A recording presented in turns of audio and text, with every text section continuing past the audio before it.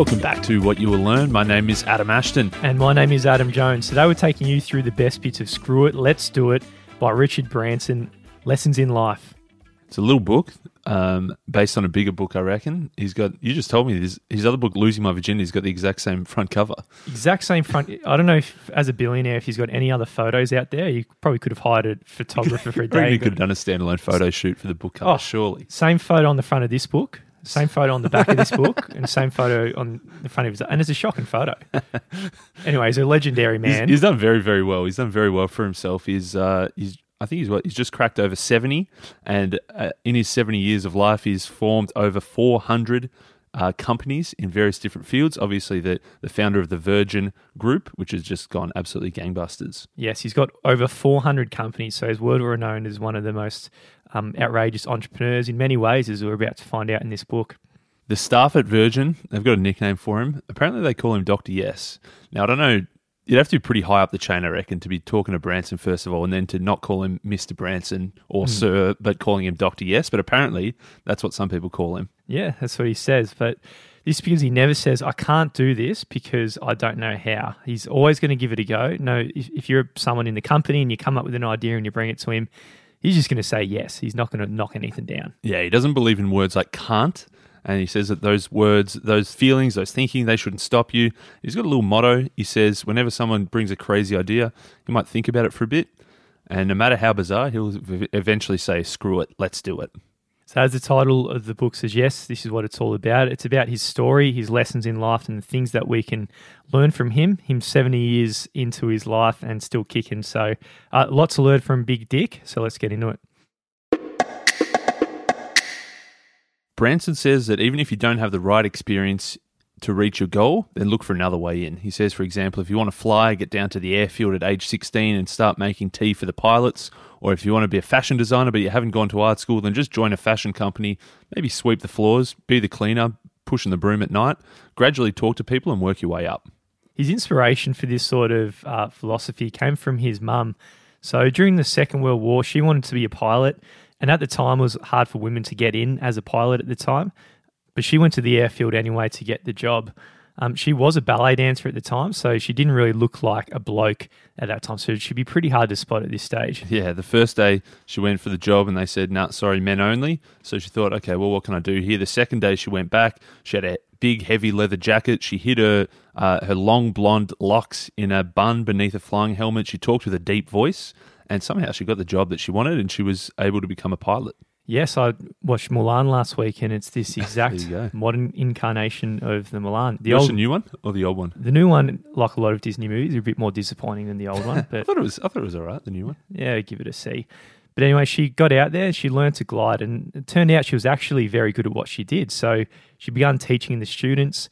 And these were young men about to go into the Battle of Britain. So this was a wild, wild person. Yeah, so she did pretty well there. I wonder if she was hiding her gender the whole time or if eventually once she was in, she was like, well, I got you guys. Yeah, I think it's probably when she was at the end of the first battle and then she put the thing off and then they threatened to slay her. But that's the movie. Keep going. Well, then after the war, then she wanted to be an air hostess. But at the time, there was a few rules. You had to be able to speak English and Spanish, and she couldn't speak Spanish. You also had to be trained as a nurse, but she wasn't trained as a nurse. But so she thought, well, I want to get in. How else can I use my wits to get in here? And apparently Branson used the word, she chatted up the night manager at the airline, and he put her name on the list and got her in for the training the next day. It's an easy way to get it done. Richard Branson, on the other hand, so zooming forward and when he was alive, when he was 15 years old, he started a little paper called Student Magazine when he was at high school. And everyone told him, look, mate, you're too young, you're too inexperienced. Obviously, if a little 15-year-old popped up, and we'd say the same to him, right? But yeah, how could you start a magazine when you're 15? You got no idea what goes into it. Yeah, you'd almost, scruffle him on the head and give a little giggle and tell him to keep moving on to the next thing and go and play with the kids. But Big Dick, he had different ideas. Yeah, he did his sums with care. He worked out how much it would cost for the paper, how much it would cost for the ink, how much it would cost for the first batch to print the first batch of copies for the first edition. Then he said, okay, well, this is how much it's going to cost me. How much do I need to bring in then as income from advertising? How can I sell some space in the magazine to not only pay for itself, but then also keep a little bit of a slice for himself as well? So at this ripe early age, he got a £4 business loan from his mum to buy stamps. And once they got going, they actually got their first check, which was £250, which is a huge sum of money for school kids back in the 1960s. Yeah, massive. And really all it was to get started was just sending out a whole bunch of letters to big companies and to famous people, trying to get them as interviews on the magazine. And after that $250, he thought, okay, well, this is going all right here. I think it's time for me to drop out of high school, which is a pretty bold thing to do as a 16-year-old. As he left, his headmaster said, "Hey, Branson, I predict you'll either go to prison or become a millionaire." Yeah, very telling prediction. It could go either of two ways. You'd hope it goes for the millionaire path. Obviously, it did. And what he actually ended up doing for that very first edition was he generated £8,000 in ad revenue, not profit, but ad revenue for that very first edition. So he got his first £250 check, and then suddenly those checks started rolling in. $8,000, not bad. Not bad at all. And they also secured some big interviews with big dogs, so, right, of the likes of, say, John Lennon and Mickey Jagger. I'm sure there's a whole bunch of other magazines that couldn't land these blokes. Yeah, pretty crazy. But they also had a serious side as well. As the magazine got rolling, they also sent out their own freelance reporters to cover the big issues of the day. Like they had people covering the Vietnam War and the famine in Nigeria. So this was from this like 15-year-old kids magazine. It started getting pretty serious, getting John Lennon, Mick Jagger, sending people to Nigeria.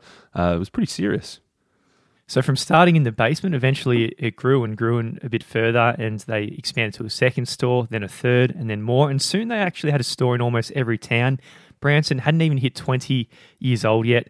Cash was flying in faster than he could count it, but he wasn't content, and he wanted to keep growing and growing bigger and bigger, and wanted to start more and more businesses. So that was a pretty serious start to his business career. We fast forward a little bit in life.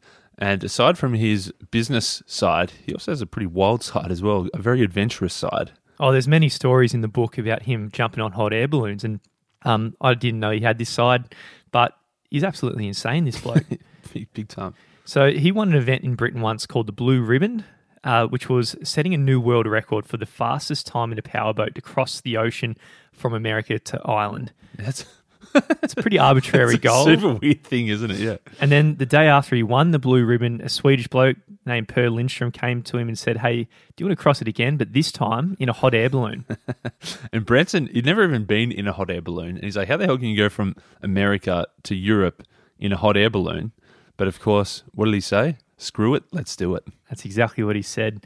But Branson, he's obviously a wild man. He likes to take risks. But throughout his whole career, business and his adventures, he's always taken calculated risks. This is extremely important. They always have to have rigorous planning as much as possible in preparation to minimize the absolute downside that can come about. There's a fair downside from going in a hot air balloon from America to Europe. So, of course, to try to mitigate some of that risk, he spent months and months preparing, practicing, learning a whole range of potential disaster scenarios and what to do about it, how you can save yourself when things go wrong.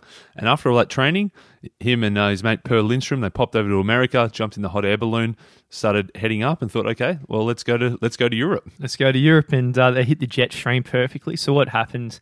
You have to get high enough in the air for a jet stream. It's a bit like a current in a river. It kind of just like zooms you at a much faster speed. And so they're going very high in the air, and they hit the jet streams, and 29 hours just going like very, very fast in this stream. They finally made it to Ireland, but then there was this one problem. Like they got up, and how do we land now? Yeah, that's right. They'd made it to their destination, but the problem was that they hadn't spent enough fuel that they thought, so they still had some fuel tanks. So they said, well, we can't just go and crash down because otherwise we'll explode. So they thought, okay, how can we get down? They gradually, slowly lowered themselves down, and they thought, okay, well, we've got this extra tank of fuel. Let's cut it off. We'll set it free so then we can land safely without exploding. But the problem was as soon as they cut that heavy tank free, then the air balloon shot way back up in the air because they dropped so much weight. They shot up, and they thought, "Oh shit! How do we get down again?" They found a way to get closer to the ground level. So they were near the beach, near the ocean, and when they got close enough, Dick's so-called mate, in parentheses here, Per, he said, "All right, we're going to jump now," and he just jumped. He just jumped himself, and then because he made the hot air balloon so much lighter. Big Dick just kept floating back right into the air and into the sky. So he was in a bit of trouble, bit of a strife here. You'd think it'd be like a 3, 2, 1 jump. But Per was like, nah, okay, you ready? Let's go. Branson wasn't ready. And so Branson was stuck flying back up. And so he was going way high and he was floating. He was kind of out of control. He couldn't really control it much. I didn't have any fuel. It was too light. And then eventually, though, he popped out from the fog and he saw a helicopter, and the helicopter was there to save him. So the helicopter was able to grab him. And he said, oh, that's good. I'm glad that Per got out early. And they're like, oh, who's Per? Where'd he go? They hadn't picked up Per yet. So Branson said, oh, this is where he is. They hovered through the fog. They eventually found him. And like literally just moments before he froze to death, they were able to winch him out of the sea. Yeah, Justin, pretty insane story here. But the whole point of it, there is a few lessons he's got along the way in his adventures, in his business adventures also. But there's one obvious one, and that is if you want to do something that sounds like a lot of fun, just go out there and do it. There's also the important ones like prepare well, have faith in yourself, help each other out, and never give up. Now, I think we're going to call out, well, he's telling bullshit in one area. Either, let's face it, he's saying he takes calculated risks. I think he could have worked out if you take weight off a hot air balloon. All right, so anyway. He says he takes risks, but calculated risks. I don't know how calculating he was to say, okay, well, the odds of getting across from America to Europe in a hot air balloon, yeah, I'll take that's a risk worth taking. I don't know what the upside is there. There's a lot of downside.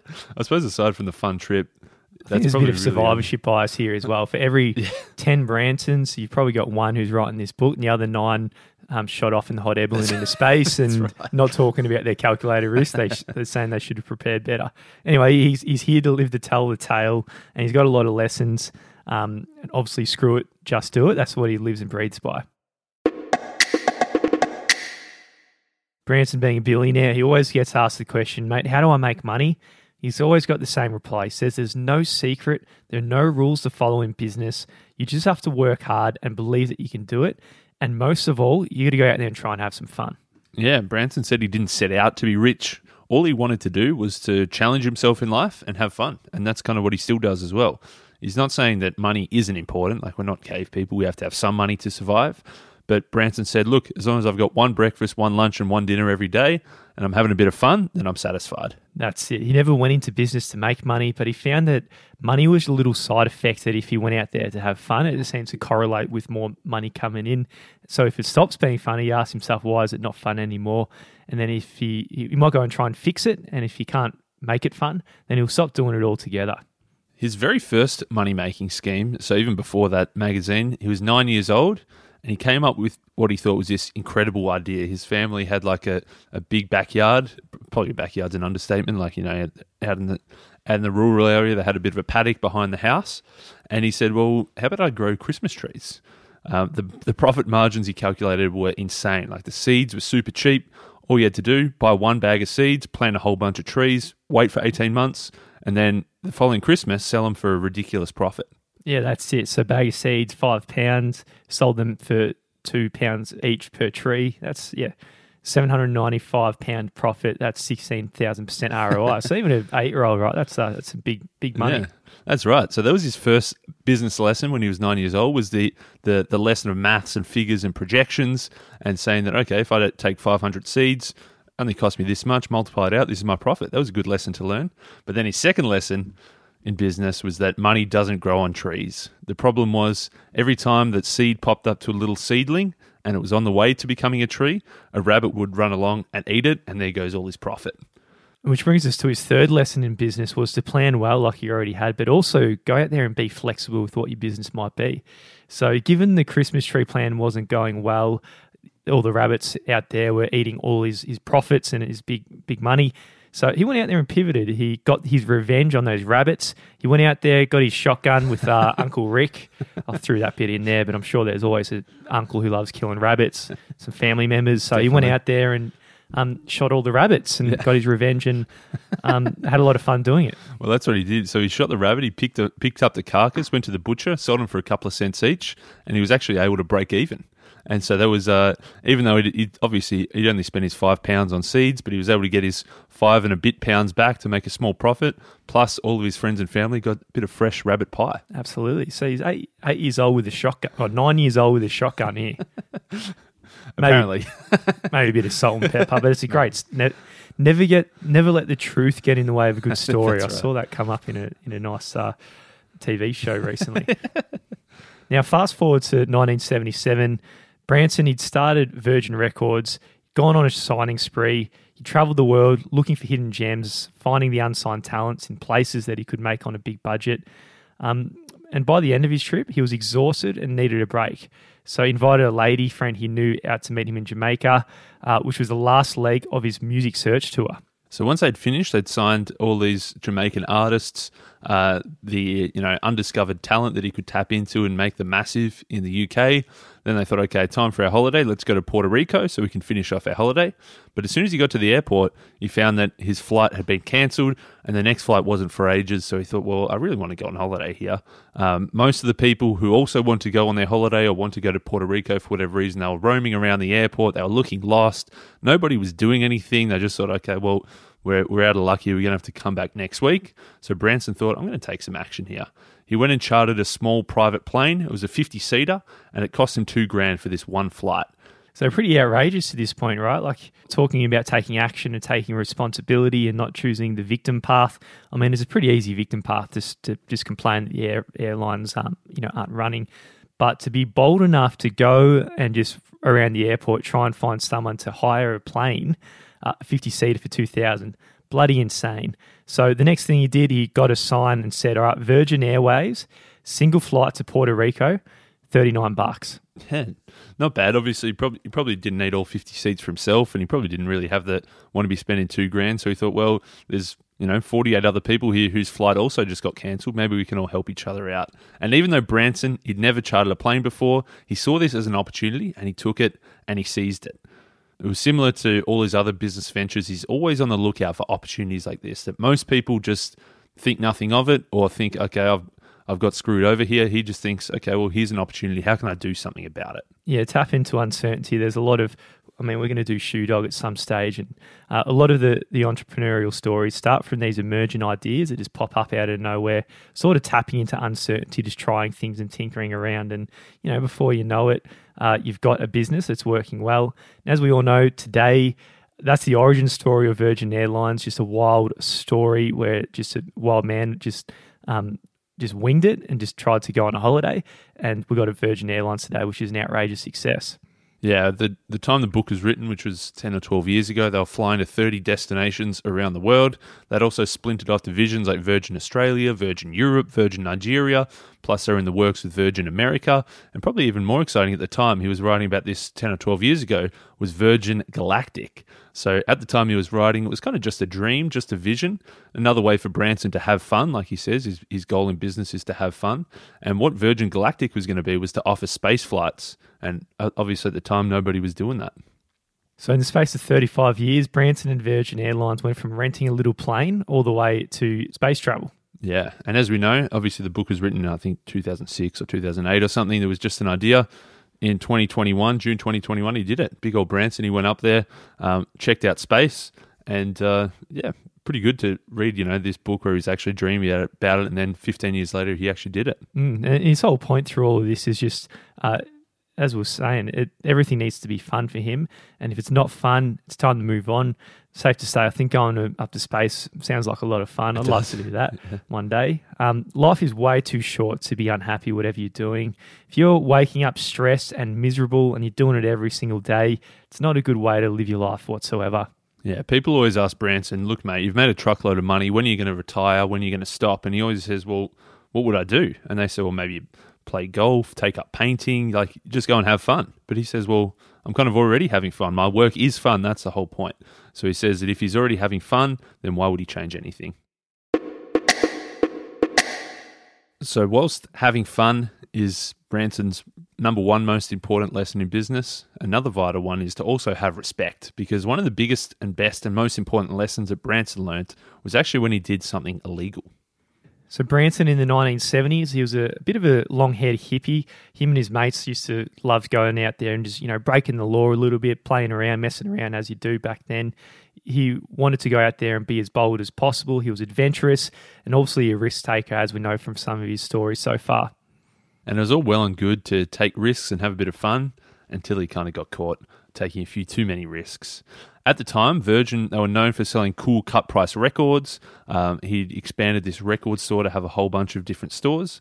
And then because they kind of were selling cheaper records, he got this massive order from Belgium. And the rules at the time were if you sold from the UK to Belgium, you didn't have to pay any tax. So Branson, with this big order, he went to the record companies and he said, hey, I've got this big order. Can you sell me a whole bunch of cheap records? He got his tax-free records. Then he jumped on the ferry to go to France, to then drive them to Belgium, hired a van for the day, and thought, okay, great, I can make a bit of money from this one big order. So when he left for the ferry port in England, they stamped his papers with the number of records he was exporting out of the country.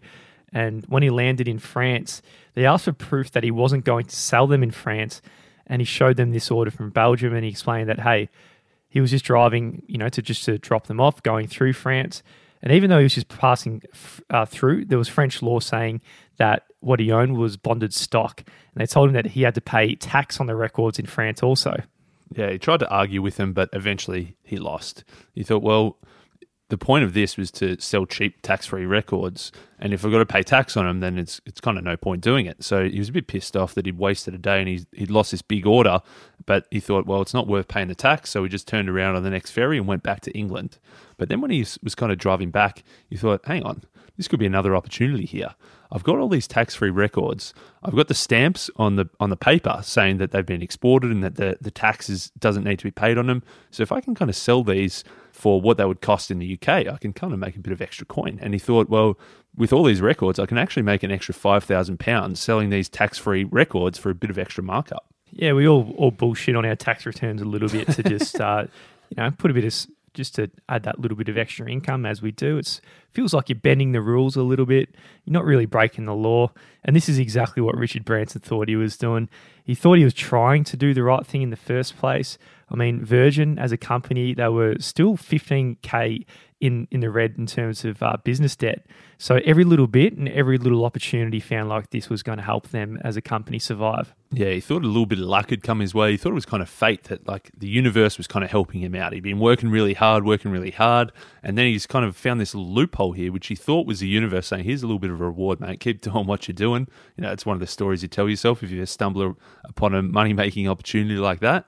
And he thought, okay, well, this is pretty good. And he probably would have got away with it too, but then he got a little bit greedy. After that first one he'd sold and made that extra $5,000 of profit, he thought, well, I can probably do it again. I can probably make up this same story. Get a fake order from Belgium, get the tax-free records from the company, get my papers stamped from the authorities saying I've exported it out of the UK, head over to the ferry, get to France. France will tell me, no, you got to pay tax. He'll pretend like he didn't know what was up. And he thought, oh, damn. I guess if I can't, I'm going to have to go back. Goes back to England. He's got his tax-free records. He's got his stamps on the paper. Sell them for a bit of a markup and make some more profit. Did it a second time, got away with it. Did a third time, got away with it. Got a fourth time, and this is where you're getting super confident, but he didn't even bother getting on the ferry. He just got his stamp from the customs, drove through the gate, did a circle, drove back to the other gate.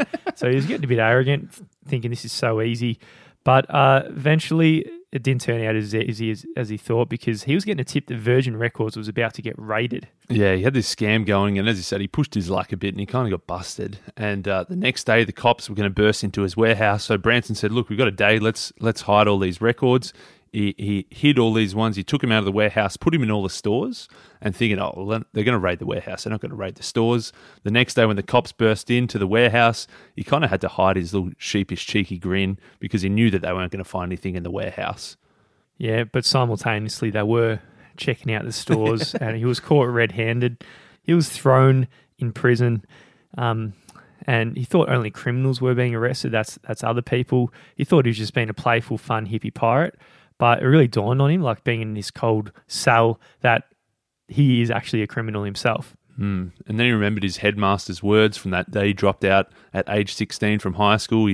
And the principal said, Branson, you're either going to go to prison or become a millionaire. He hadn't become a millionaire at that point, so he realised, oh, shit, the old principal was right. I thought he was just being a dick, but yeah, far out, I'm going to prison. Exactly. Well, the principal was very prophetic there. It turns out he went to prison and became a millionaire. So 2-for-1 deal for Big Dick. As he lay on that bare plastic mattress in the cell that night, And he was kind of thinking about the things he'd done wrong, and he vowed that he would never do anything like that again.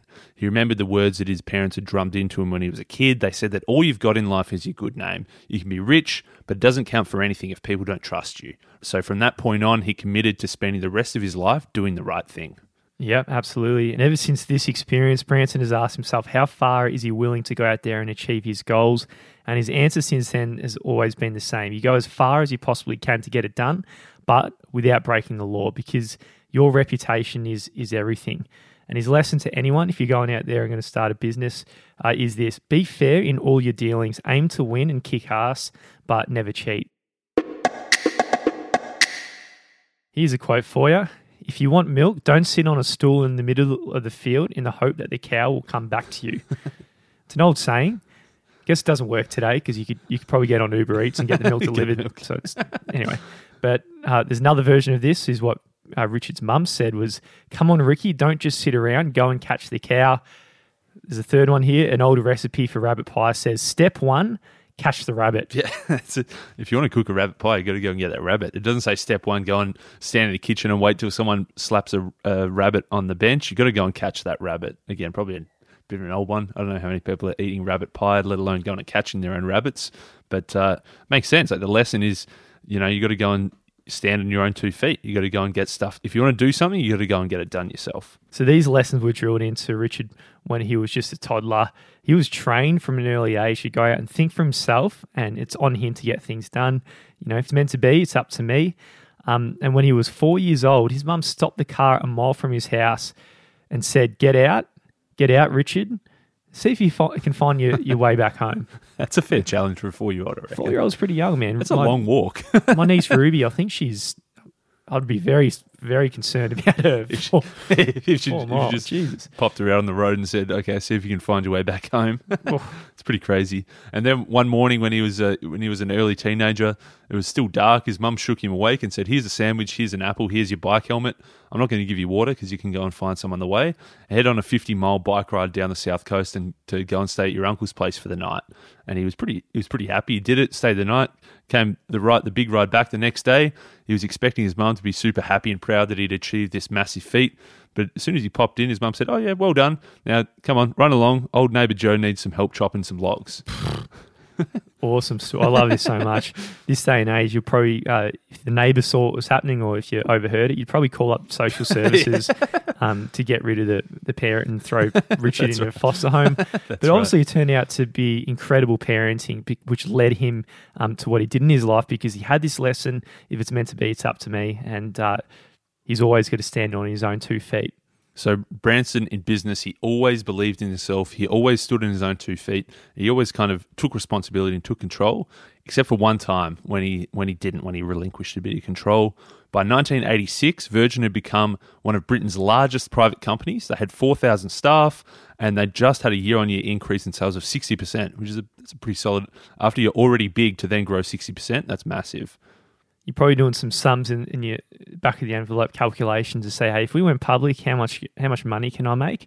And that's what his advisors were telling him. This is what you can make if you cash in and go public. And this is exactly what it did. People were warning him at the time, like, what happens when you go public? You're not going to be in control as much. But his intuition was also telling him to perhaps, hey, Rich, maybe better off holding control. He went against his gut and sold it and took in the money. Yeah, he got convinced. They said, look, if you get more cash, then you'll be able to do more things. You'll be able to grow. You'll be able to expand the business. And of course, you have a nice little fat wallet in your back pocket as well by cashing in. And so when they went public, 70,000 people signed up for the initial share offering. And those that missed out on the IPO then queued up on the streets the next day to go to the stock market and buy shares in Virgin. And Branson, he walked up and down the lines of people saying, thanks for having faith in the company. Thanks for having faith in him as well. And he met a whole bunch of people who, one example was a young couple that said, hey, we're not going on a holiday this year. Instead, we're putting the money that we'd saved into Branson, into Virgin, and we know that you can do it, Richard. Before long, Branson, he started to hate the life of running a public company. He had to go into the city every day. So instead of having his casual meeting with his partners on a houseboat about who to sign, it was a lot of fun. He had to go out there and submit requests to the board of directors who would meet at the end of every month. So much less fun when you're just sitting around a table with people in suits. Yeah, bunch of old dudes, and then, he'd say, okay, hey, we've got an opportunity here. Let's sign the Rolling Stones. And so he's got this hot opportunity. Then he's got to wait 4 weeks for the next board meeting. Then one of the directors says, "Oh, I don't know about the Rolling Stones. My wife doesn't like them." And you're thinking, okay, you shouldn't be banking on this massive decision just because your wife does or doesn't like this band. Or another old bloke, when Branson says, "Oh, we can sign Janet Jackson, this hot new up and coming act," they say, "Oh, who's Janet Jackson?" Oof. So basically, it's like, well, who are you putting your faith in to be doing this? Branson previously, he acted quickly. He made decisions based on an intuition. He seized opportunities. If something like the Rolling Stones came his way, he could do it straight away. But now he had to wait 4 weeks. He had to get approval from the board, and ultimately he was missing a lot of these opportunities. Death by consensus in this case. Early days, they doubled their profits in the first year, but after that, things really quickly turned to shit. There was a stock market crash. Virgin shares, they dropped hard. It wasn't really his fault, like why it all dropped, but in himself, he let everyone down. All those people he walked across who were lining up to buy the shares, who he was speaking to, they'd all lost a whole bunch of money. A lot of them went all in, put all their savings into Big Richard, and he really let him down. For the first time in business, he felt like he wasn't standing on his own 2 feet anymore. He'd lost control. He felt he was even really getting a little bit depressed as well, because everything seemed to be going wrong, and he seemed to not be able to take the reins and do what he wanted to do. So that was his lesson, is to always stand on his 2 feet. He made the decision that he's going to go and buy all the shares to take the company private again at a huge personal loss. And I think this really ties into what we were saying earlier about the weight he puts on reputation, because he took a serious hit to make sure he wasn't letting these people down. So he personally went and borrowed $182 million to buy all the shares back and take the company private. But obviously, in the short term was a hit, but in the long run, being on his 2 feet, he was able to make the company a success again. Yeah, and he didn't even say, "Oh, the stock's crashed now, I'll just buy it all back. I've cashed in the first time by going public, now I can buy it back for the cheap." He actually said to everyone, "Look, I promise I'll buy it back for what you paid." So he didn't have to do it, but again, he just thought, well, that's the right thing to do. And at the end of the day, once he'd taken Virgin private again, he'd taken it off the stock market, he said it was a day of pure relief, because once again, he was the captain of his own ship, he was a master of his own fate, and he was standing on his own feet.